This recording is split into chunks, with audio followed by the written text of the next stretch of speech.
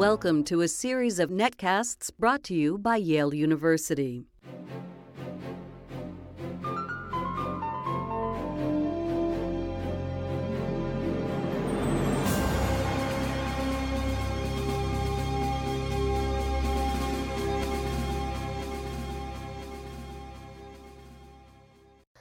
Welcome to the Macmillan Report.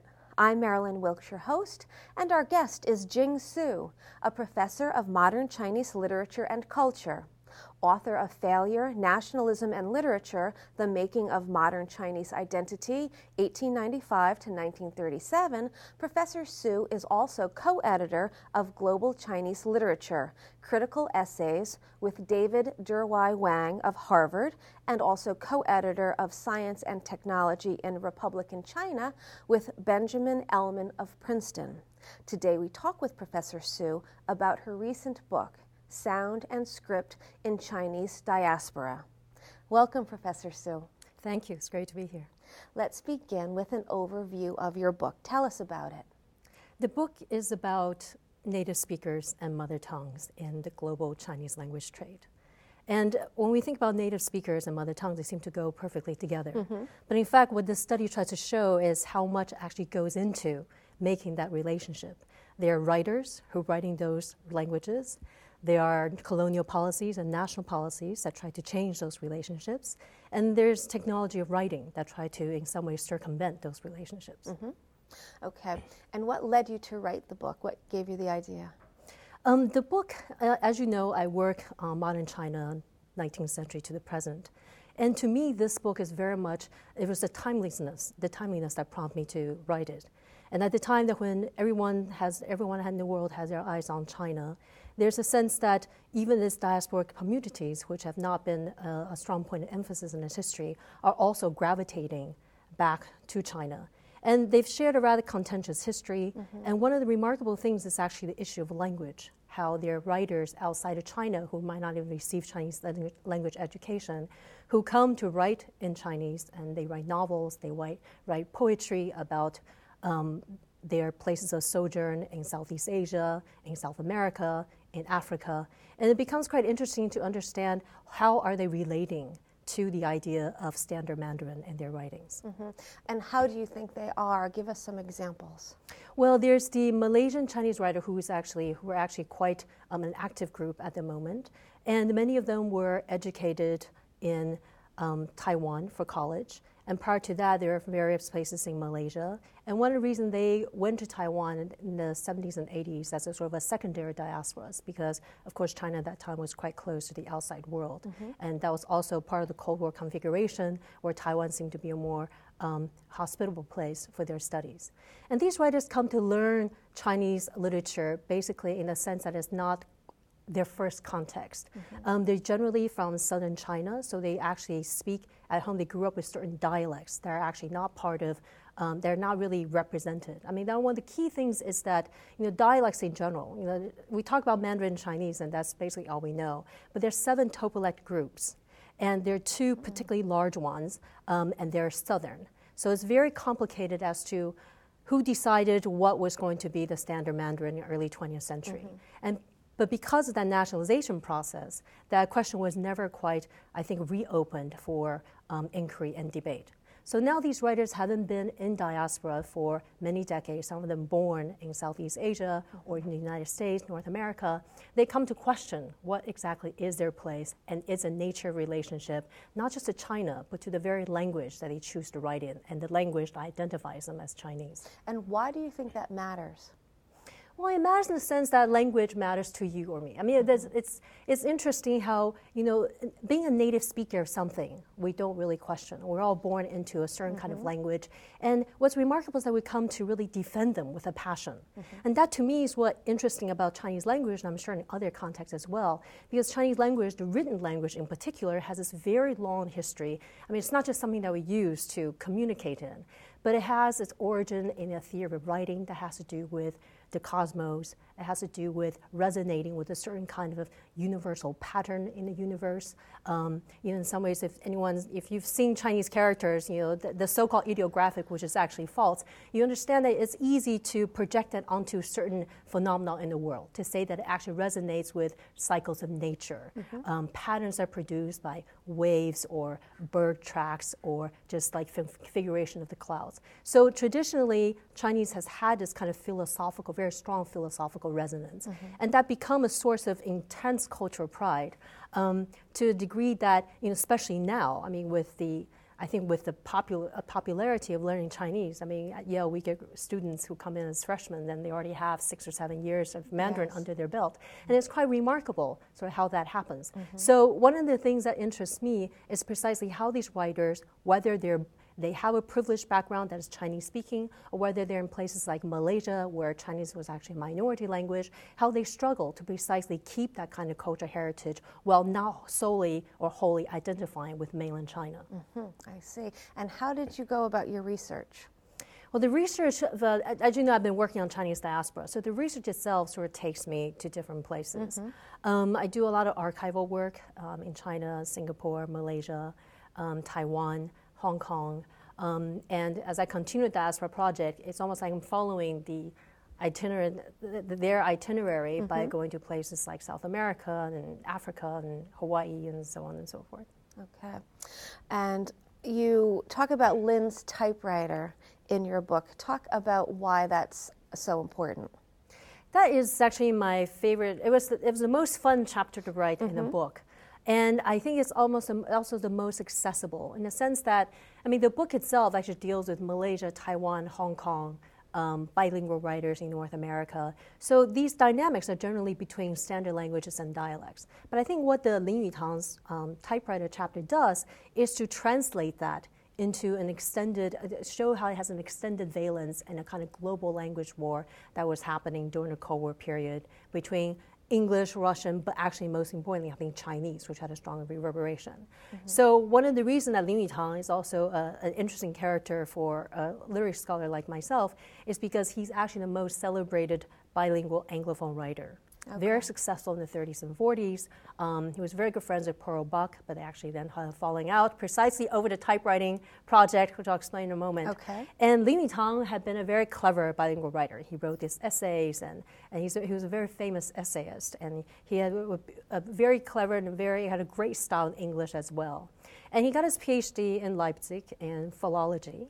And he has this very long obsession and interest.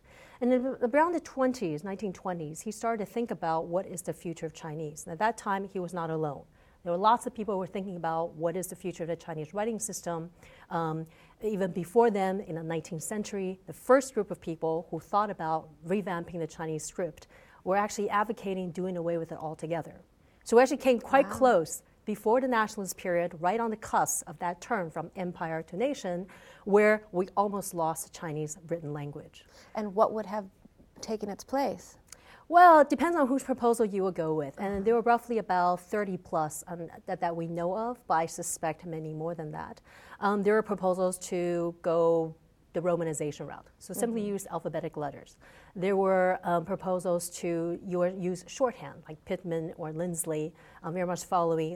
They were actually inspired by certain congressional hearings in the States that were actually taken in shorthand. So these Chinese observers at that time they were quite impressed by this, and they wanted to import that. Because the crux of the issue is this longer contention, is the struggle between the ideographic and alphabetic language. And there's this long prejudice thinking that ideographic is more, it's like a picture, it's more, it is not really amenable to abstract thinking, that is not even amenable to science, that is not amenable to scientific advancement, because people are tied down with hours of learning. Thinking back to the way I grew up, I did in fact spend hours every day practicing characters. It's just, and there are, am I correct, 3,000 of them or so? You need about 4,000 to 5,000 for average literacy. Oh my goodness. There are a lot more. And I think the most difficult character has somewhere about 30-something strokes. So my that's a lot of goodness. lines and It a lot of certainly order is. of the strokes to remember. And timeliness. I mean, it takes a while, I would imagine, to It write does. anything. And this is a well-known, long-standing complaint among not just the Chinese, but missionaries who went to China and who has to figure out how to translate or Romanize the Bible for Chinese consumption. So they were the first ones who came up with these different schemes. But that's different from the 19th century script reformers who wanted to come up with their own thing. Okay. So some of them also opted for certain kinds of alphanumerical system that's supposed to be patterned on the Book of Change, so on and so forth. Quite esoteric. What's funny is that all of them thought these proposals would be really easy to learn, that if you use their scheme, you will learn. I think one of them says, 8 weeks a day, in 2 weeks, you'd be completely fluent in Chinese. Oh, boy. And I could tell you from personally working through these different schemes, they're not at all Impossible. intuitive. Yeah. And also because sounds change, right? I mean, in fact, writing is very stable. And the Chinese writing system is very stable over the centuries. But, the way we talk really is quite different, even from, if you look at old movies from the 40s and 50s, I mean, they already speak kind of American English. It's quite different from the way we sound now. Well, going back to the comment you just made, it's very standardized. I would imagine that you have individual people making these Chinese characters. I would imagine it would vary from person to person how they would make that character, and that would cause some problems down the line versus the typewriter, which is standard every time you're making the same mark. That is correct, and that's one of the outcomes of Li Ningtang's typewriter. I mean, typewriting technology is about the age of mechanization, standardization, so on and so forth. But what was key about Li Ningtang's typewriter was not that he standardized.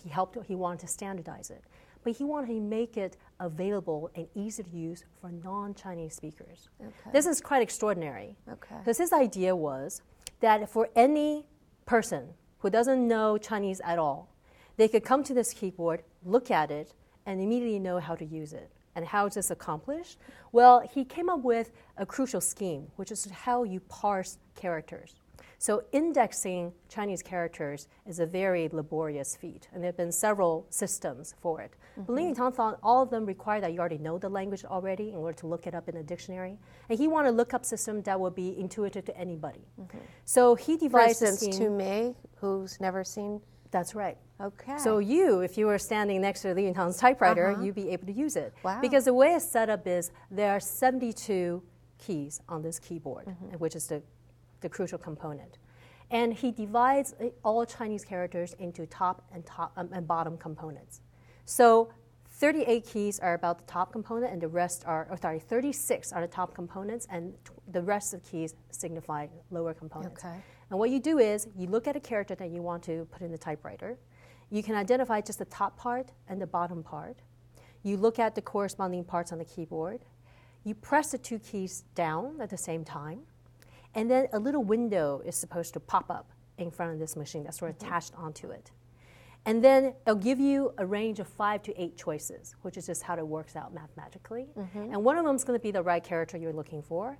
And then you go to where the current day space bar is. So in Li Ningtang's typewriter, this space bar is divided into 8 separate keys, individual keys, just number 1 to 8, and that correspond to the different characters in this pop-up window. Then the third step is that you press that corresponding key to get the right character that then gets slapped onto the page. Seems complicated to me.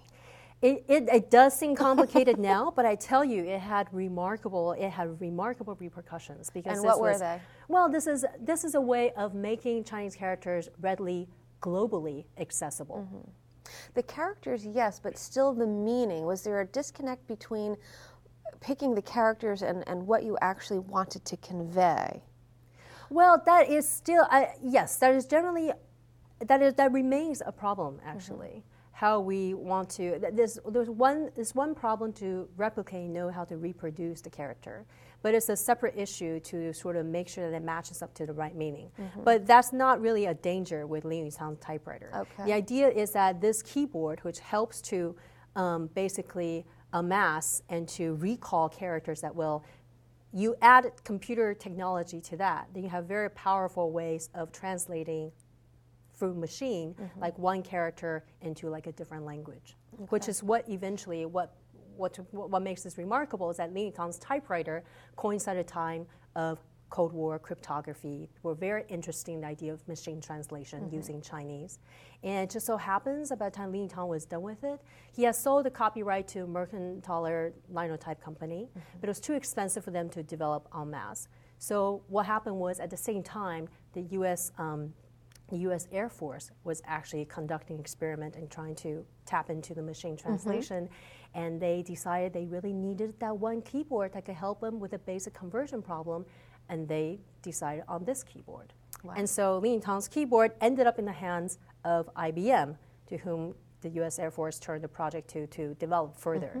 And in collaboration with several American universities, including Yale, that this keyboard then became sort of the blueprint for a later typewriter that they unveiled in summer 1963.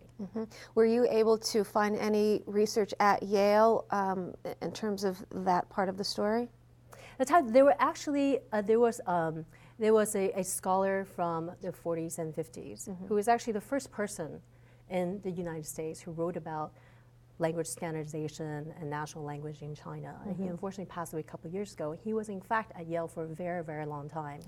And actually towards the end of his life, when I had the pleasure of visiting him in his home in Hawaii, as John DeFrancis, he actually shared many of his unpublished works and primary sources with me. But what was remarkable is that in this beautiful home that he has in Hawaii, Japanese-style house, there was actually a typewriter that he had been working on for years, and it was his version of the Chinese language typewriter. And did it come to fruition? Were you able to use it? No, unfortunately, the technology was not quite there, and he was basically doing this on his own. And I have to say, many people were trying to join this race of coming up with that one Chinese typewriting technology. I mean, Li Yingtang had several competitions at the time, and even before him, decades before him, Western missionaries have been trying to do the same.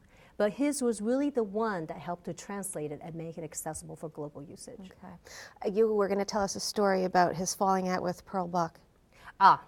Well, Li Yingtang was a very successful writer, and he had many bestsellers in the English language.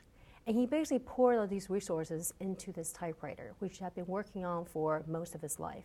And he really did it with a passion. And what happened was, Pearl Buck was the one who brought him to the United States and convinced him to settle down here and become a writer. He was kind of a spokesperson for China in the English language. How did they ever become acquainted?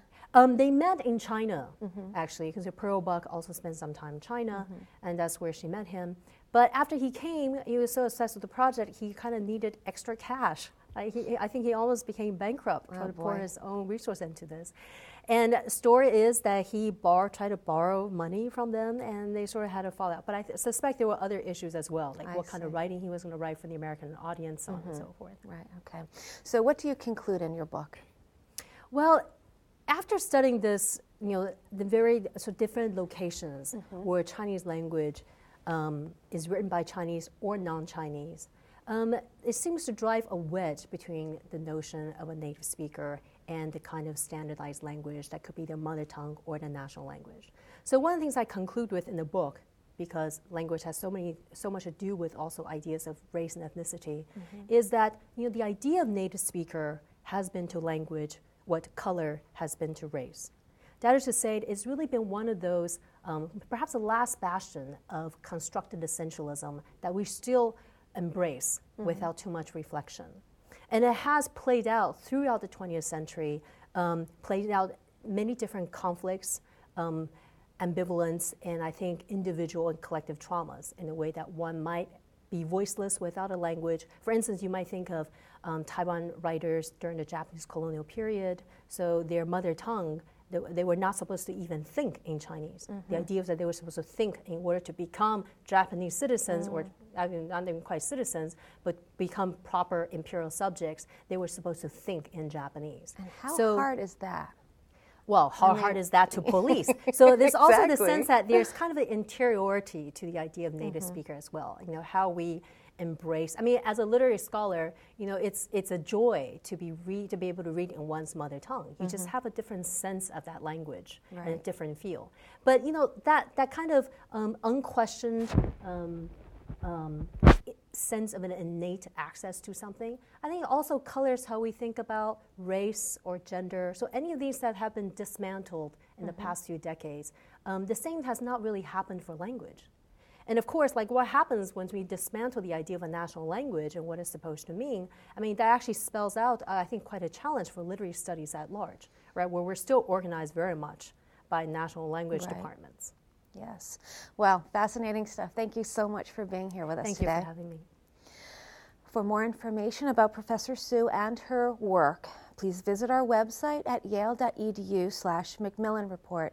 Be sure to join us again for another episode of the Macmillan Report, made possible through funding from the Whitney and Betty Macmillan Center for International and Area Studies at Yale.